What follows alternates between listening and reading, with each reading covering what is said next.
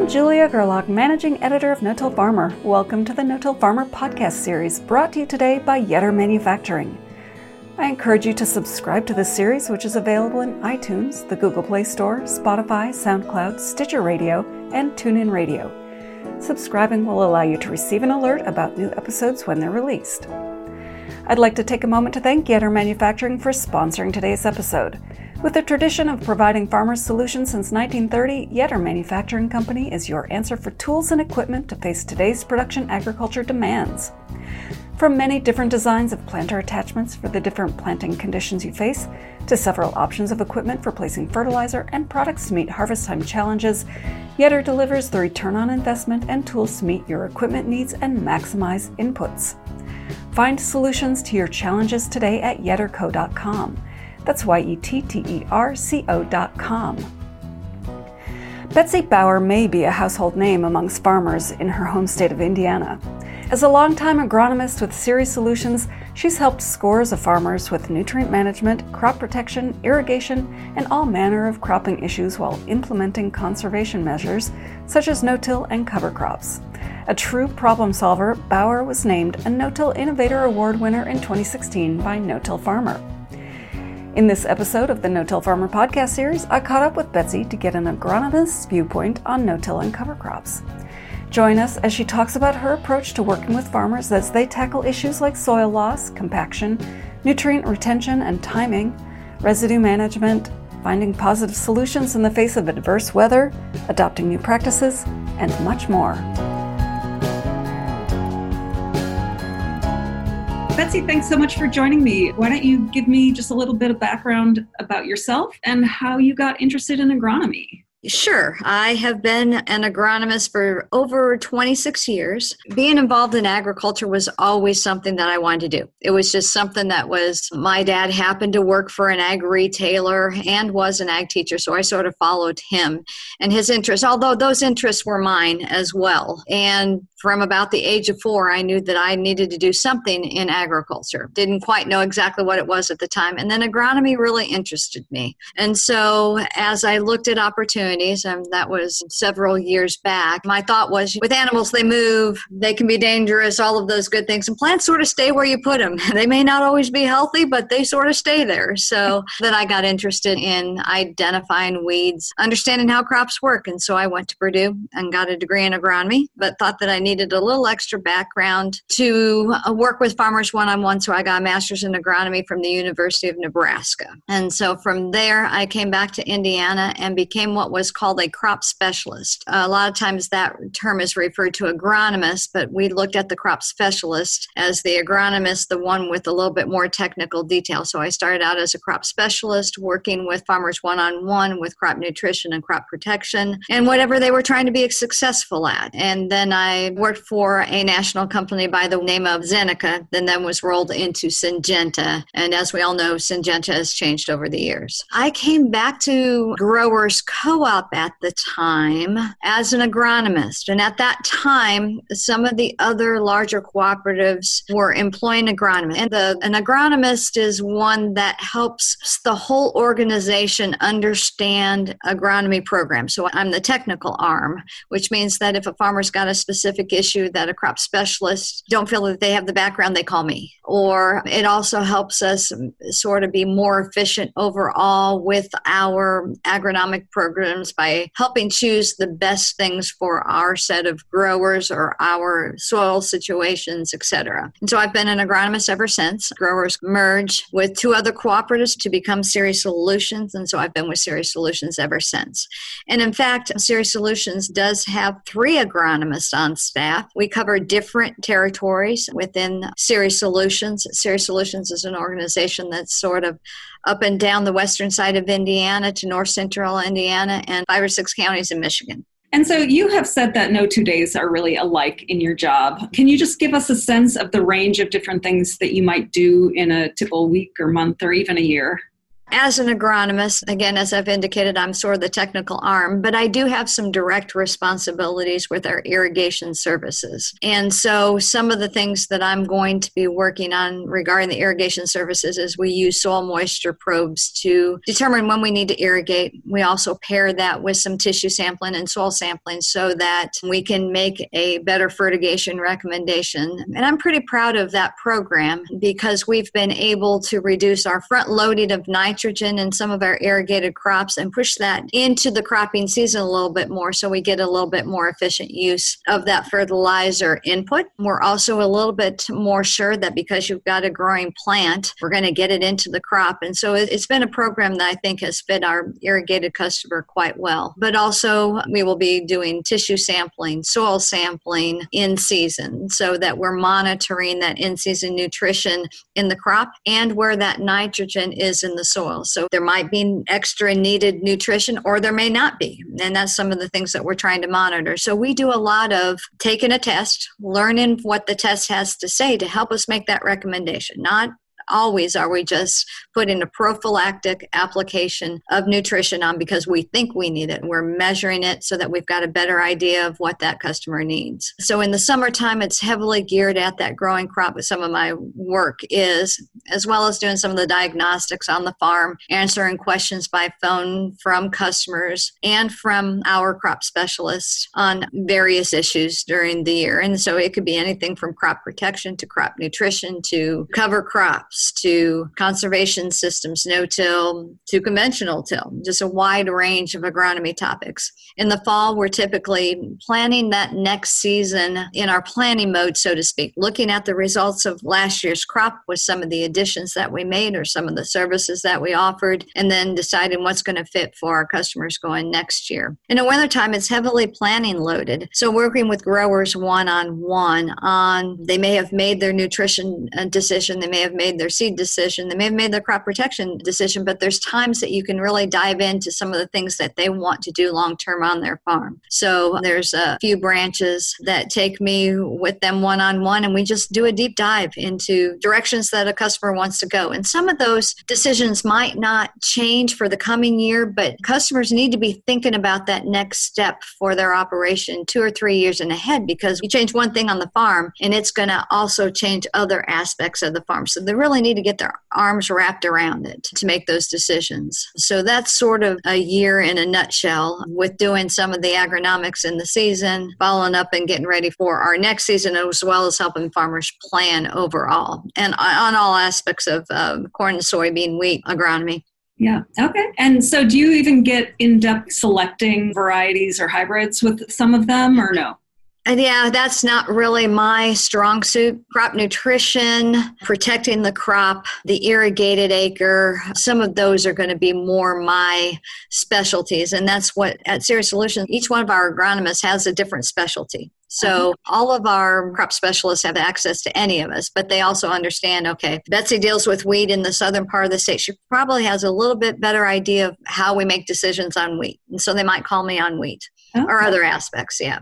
Yeah, okay. And I'm sort of curious with COVID this year, have a lot of your meetings and whatnot gone virtual, or are you still doing a lot of face-to-face with the farmers? Well, it depends on the comfort level of the farmer. We are using Zoom meetings to work with customers. We work with Truterra of Land O'Lakes, and that is a program that can easily be done by a Zoom meeting where we can discuss a farmer's crop production practices and his conservation practices all in sort of one little vehicle. And we did do a lot of that. But we're doing some one-on-one meetings on the farm and trying to stay socially distanced. There's nothing like working with people one-on-one, but it certainly is at the comfort level of our customer. And I am sure to ask at the outset, how could a meeting take place that is to your comfort level? We know in Indiana, and agriculture is one of the important industries. And so COVID didn't affect us as much because as an industry of producing food, we just didn't have some of those things that we needed to do that other industries have done. That's not to say that we aren't careful. I mean, we wear masks, we socially distance, we do all of those things and keep our people and our customers safe.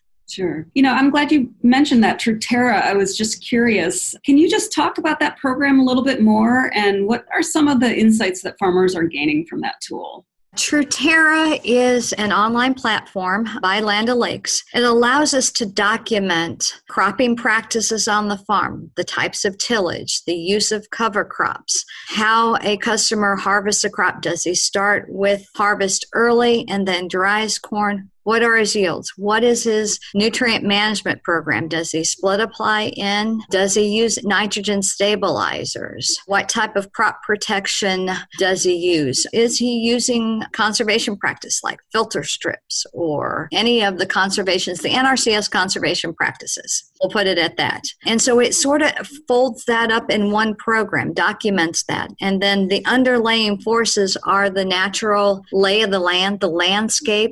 And so it allows us to gain insights on his cropping practices, on his landscape, to get a feel for what is the average soil loss due to his cropping practices. Are we improving soil quality overall with practices? What are the average net GHG or greenhouse gas emissions? Are there things that we can do to improve an insight score? What is the insight score for a particular field? And are there things that we can do to improve the insight score if the customer will do so? It's a program that allows us not only to document, but then have a better conservation conversation on the farm. And so that has been sort of some of the key take-homes. The guys that are enrolled in our program are doing a lot of conservation practices. They look at it as an opportunity to document what they're doing. If they're growing white corn and they think that where they're selling their white corn that's using that corn, if they think that there's going to be a premium at some point in time, they want to start documenting those practices now. So they're looking at it as a way to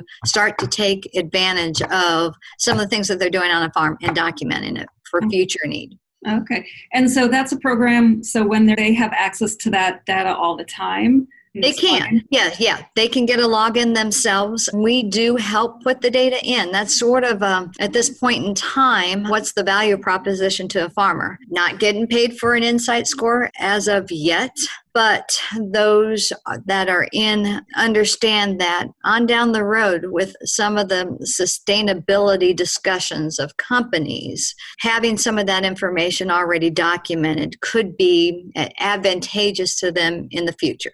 It has been a partnership between us and the grower to help them document that info if they can get us the info. So we sort of look at it as a shared opportunity. Yeah, okay. That's not at this point on the back end, like connected to any kind of a carbon credits program, but it almost sounds like it could be at some point. Yes. Okay. Yes. It's not yes, that's exactly right. Okay. That's exactly right. Okay, good. So you've been a big supporter of no-till and cover crops for a long time. What really got you interested in those practices in the first place? As I started my career as an agronomist 26 years ago, a lot of my customers that I was working with were looking at no-till systems at the time. In the area of Indiana that I started, it wasn't necessarily some of the best ground, so to speak, and so the growers were sort of between a hot rock and a hard place. They know that they needed to reduce some of the things that they were purchasing on the farm. One of them was labor. Another one of them was a machinery and the time it takes to do some tillage. So a lot of those guys got into no-till, not necessarily for the wonderful things that no-till does, more for the economics. And all the wonderful aspects that no-till brings to the table sort of came for free. And so I've always been a type of agronomist that wanted to try to figure out things, wanted to learn right along with my customer. If he or she has a question about a certain practice, what can I do to help learn about that practice and help he or she be very successful in that practice? So no-till was one of the things, adding starters to no-till, etc. And then about 10 or 15 years ago, then we started looking at cover crops. And cover crops were new. They're pretty exciting. They look to offer some opportunities for some of our landscapes in the predominant set of customers that I work with. And so learning about cover crops, just learning right along with them. We figured that between the two or three of us together, we certainly could learn more together than we could separately. And so that's sort of where the interest had come. And then as you learn with them and you see some positive results to no-till and cover crops, then you can take some of those learning and help others that start to get interested. Okay, good. Can you share an example of how you've seen no-till and or cover crops make a financial impact for a farmer's bottom line? Oh, certainly. A couple of years ago, it seemed like if I heard it once, I heard it 10 times, that the use of cover crops are helping farmers reduce their overall crop protection inputs. Because that cover crop that they terminate in the spring still has some competitive advantage with weeds, they are able to, number one, see exactly where a field was cover cropped and where it wasn't because of the reduction in weeds, but also they may only need a pre-plant or an at-plant application of a soil residual. They may not necessarily need another post, or if they do need a little bit of a post-emergence application, it might be just relegated to the end rows or not the whole field. So that has been an immediate aha moment for a lot of guys. And then some of the other things is I work with a customer that had been tilled for several years. He is a strip tiller and started strip tilling, but the ground was still really hard. When we would try to put in the probe, we just really had a tough time drilling the hole to get the probe in. And I suggested he grow a cover crop, and he took me up on it. And we could see an immediate relief in it wasn't as hard to drill that soil moisture probe in. He got deeper roots. We didn't have to manage just the upper 12 inches because his roots were growing deeper. If his roots are growing deeper, he's able to access more water, thus less irrigation. So some of those have been some of the take-homes to cover crops. We can see reductions in some of our soybean pests, such as SCN or sudden death. We've seen some of those over the years as well. Oh, that's great. So when faced with that sort of perennial question, do cover crops pay? You would say yes. Yes, I would say yes. I would also, the caveats that it does take a few years to develop your system on the farm. So even though I am a strong proponent of cover crops, I also am very conservative in setting up good expectations and following through, taking it one step at a time, because I've taken farmers too fast along that pathway. It doesn't always work out well. But those are the things that we learn along the way. And most farmers understand that, knowing that not everything is perfect. And so you learn from the mistakes that you have and you make that next fail-safe decision for the coming cropping system and your next year's. Okay, good. Do you ever have to sort of rein in a farmer and say, if he's really gung-ho and wants to do something, say, well, let's try it on a smaller scale first? Do you ever do something like that? Yeah. Oh, yes. Let's try it on a smaller scale. Let's try to go slower so that you've got the benefits of the system that you're developing. I did have a customer that did want to go too quickly and couldn't follow through with just time-wise, soil-wise, couldn't follow through with the best recommendation at the time. It did have a negative impact. And so we learned from that. And so my mistake was probably he wanted to go that direction. I was willing to go with him, but we probably went faster than what we should on that operation. Sure. Yeah, definitely. Yeah. And having that ability to see a program through is really important, because otherwise we have that bad experience and then you don't want to do it again, right?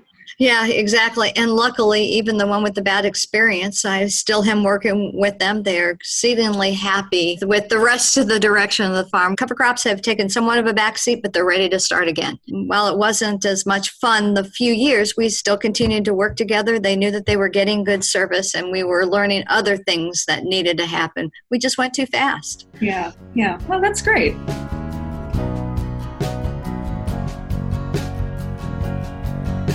We'll get back to the conversation with Betsy in a moment, but I want to take time once again to thank our sponsor, Yetter Manufacturing, for supporting today's episode. With the tradition of providing solutions since 1930, Yetter Manufacturing Company is your answer for tools and equipment to face today's production agriculture demands. From many different designs of planter attachments for the different planting conditions you face, to several options of equipment for placing fertilizer and products to meet harvest time challenges, Yetter delivers the return on investment and tools to meet your equipment needs and maximize inputs. Find solutions to your challenges today at yetterco.com. That's YETTERCO.com.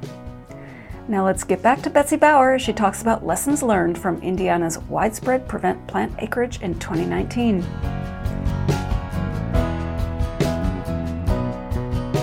So Indiana has had some challenging weather. I mean, a lot of states have, but in 2019 in particular, there was a huge amount of prevent plant acres because of how wet it was in the spring. Yes. What were some of the lessons learned from dealing with those challenging circumstances?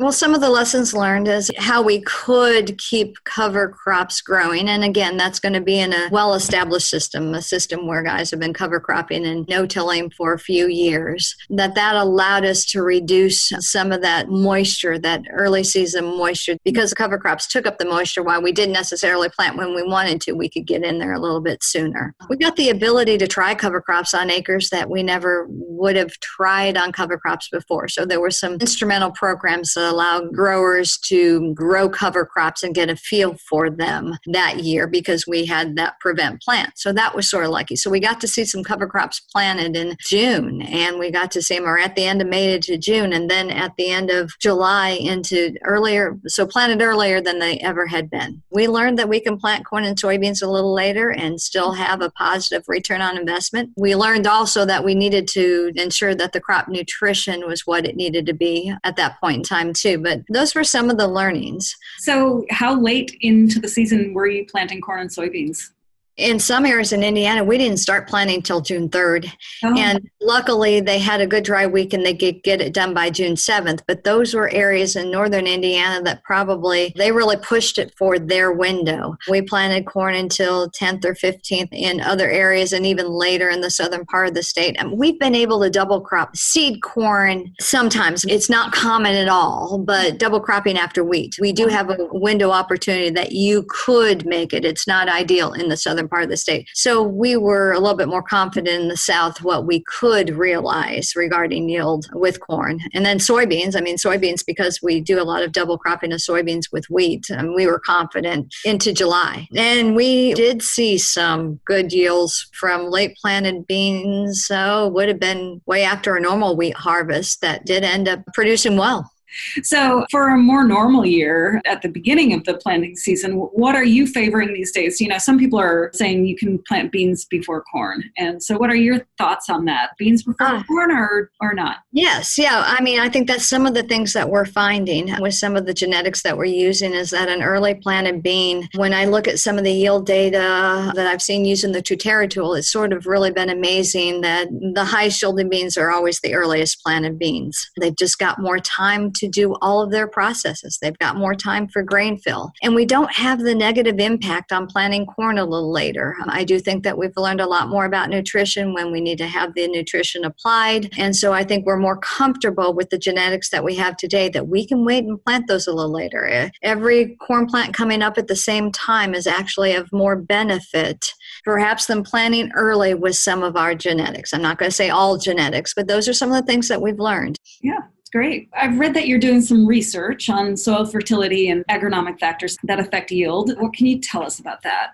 Over the last 10 years, what we've learned a lot about was the value of sulfur in our corn and soybean systems. In corn, we also have learned the value of early season zinc and perhaps on our high yield systems, boron. So we've been learning more about those secondary nutrients and their influence on nitrogen efficiency. Nitrogen and sulfur play hand in hand, and especially in our sandy soils when we know we can't keep either one of those around because of movement through water, we've learned to apply more than one time for nitrogen and sulfur both. And then when you add those two together, that efficiency that occurs has been sort of one of the ahas for us. Now, what we did do to begin with was take a tissue test. We found the sulfur deficiency, and so we've used that information to help farmers change their systems around. Luckily, sulfur, it's not a super expensive spend, and when you do spend it, your return on investment is typically really good with that spend. But just learning how to use some of our sulfur products to see that bang for the buck. Zinc is one of those that we've learned that really helps set us up early for nutrition moving through the plant. And so getting it around the seed has been very important. And then boron, just having it where we need to have it. And there can be different times for boron. It's a little more of a discussion with the farmer on how does he manage his nutrition to make the best recommendations for everything. But those have been some of the nutrition things that we've learned. We put on potassium and sometimes even phosphorus once the crop is up. That's another one of our learnings. We are feeling more confident on. So we can change in order from the logistics side of things. It doesn't hurt to put some of those products on in a growing crop. We do have application units that allow us to do that. But we've found some efficiencies in soybeans as well as in corn with being able to layer some of the nutrition, especially in soils that it can move a little bit more readily. Okay. All right. Let's talk a little bit more about nutrient management, because obviously it's a big issue. It's one of the biggest costs for farmers, and then some nutrients get tied up easily while others are prone to leaching and ending up in the waterways. Yeah. And you mentioned this, and I know a lot of farmers talk about wanting to reduce inputs. So is that a realistic goal for a lot of farmers? And if so, what strategies are you suggesting for that?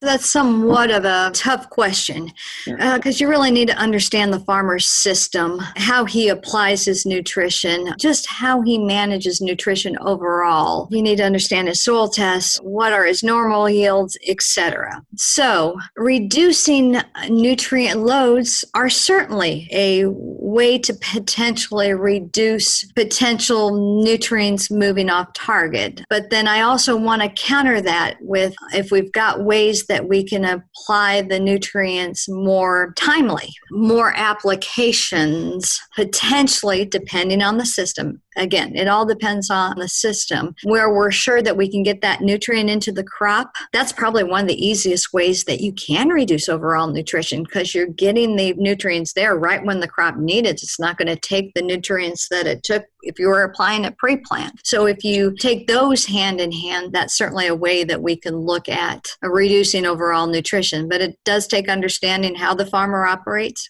Can he do things timely? If the retailer is doing it, can we do things timely? Because getting some of our important nutrients on like nitrogen, sulfur a little bit too late are not always good either.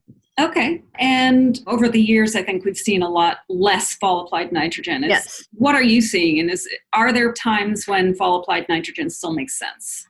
So fall applied nitrogen, it is concerning because nitrogen is so mobile. We are rain-fed in Indiana. It is pretty concerning. If guys are going to apply fall nitrogen, certainly needs to be as we're getting colder into the fall, as well as using a nitrogen stabilizer. I'm a big believer in all of those things. Early in the spring, a nitrogen stabilizer, because we aren't going to need the bulk of that nitrogen until June and July. You can't always predict where it's going to be. But probably one of the more successful ways to apply fall applied nitrogen is only apply a portion of the nitrogen that you're going to apply, maybe 100 pounds. So that gets you set off into the spring. You've got it stabilized, and then you come in and side dress for some of the additional nitrogen that you were going to do. That's probably the most environmentally savvy, efficiency, thinking through the whole fall nitrogen dilemma.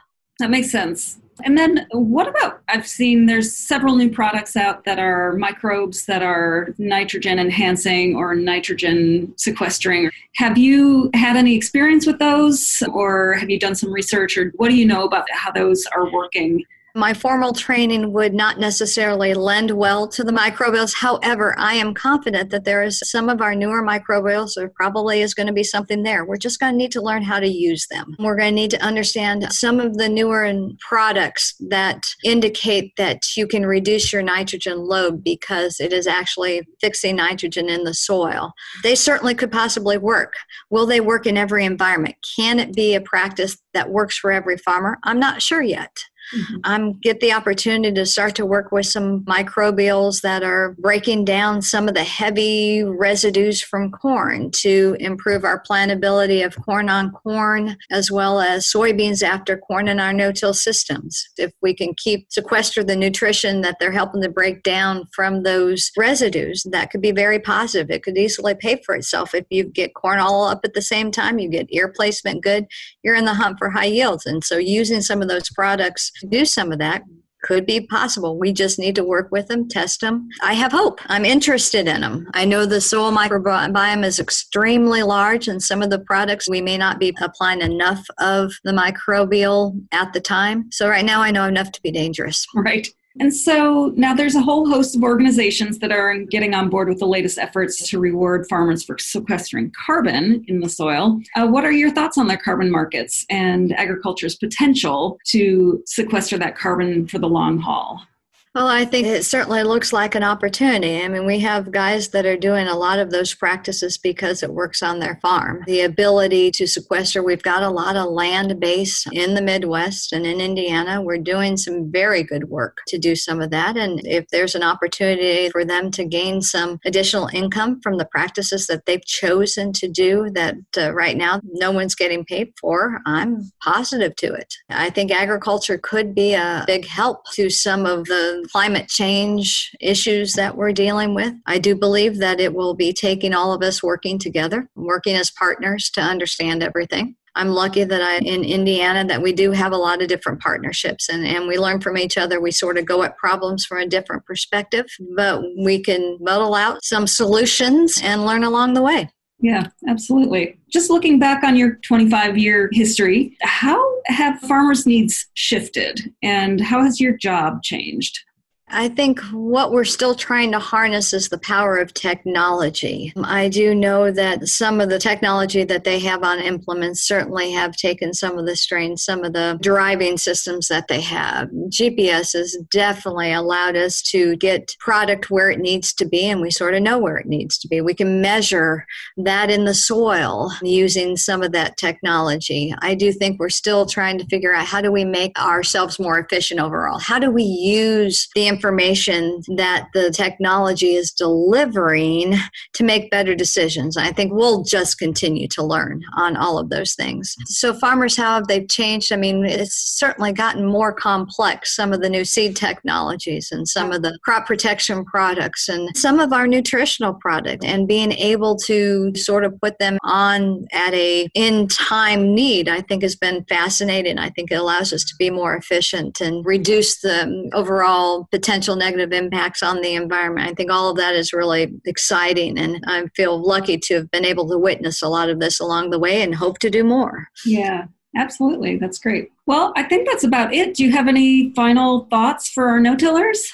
Yeah, keep learning on your farm. Keep asking questions. Keep asking questions to your agronomic advisors, whether they be an independent crop consultant or an ag retailer, to help them learn it all as well. You know, sometimes some of your consultants need to be brought along as well, but don't be afraid to try new products and services that you think might be an advantage on your farm. But keep learning, keep asking questions, keep pushing to learn more. Great. Well, thank you. Well, thank you for the opportunity, Julie. I really appreciate your time. Thank you. Thank you so much, and have a great day. We'll talk to you soon. All right, thanks. Okay, bye-bye. Bye.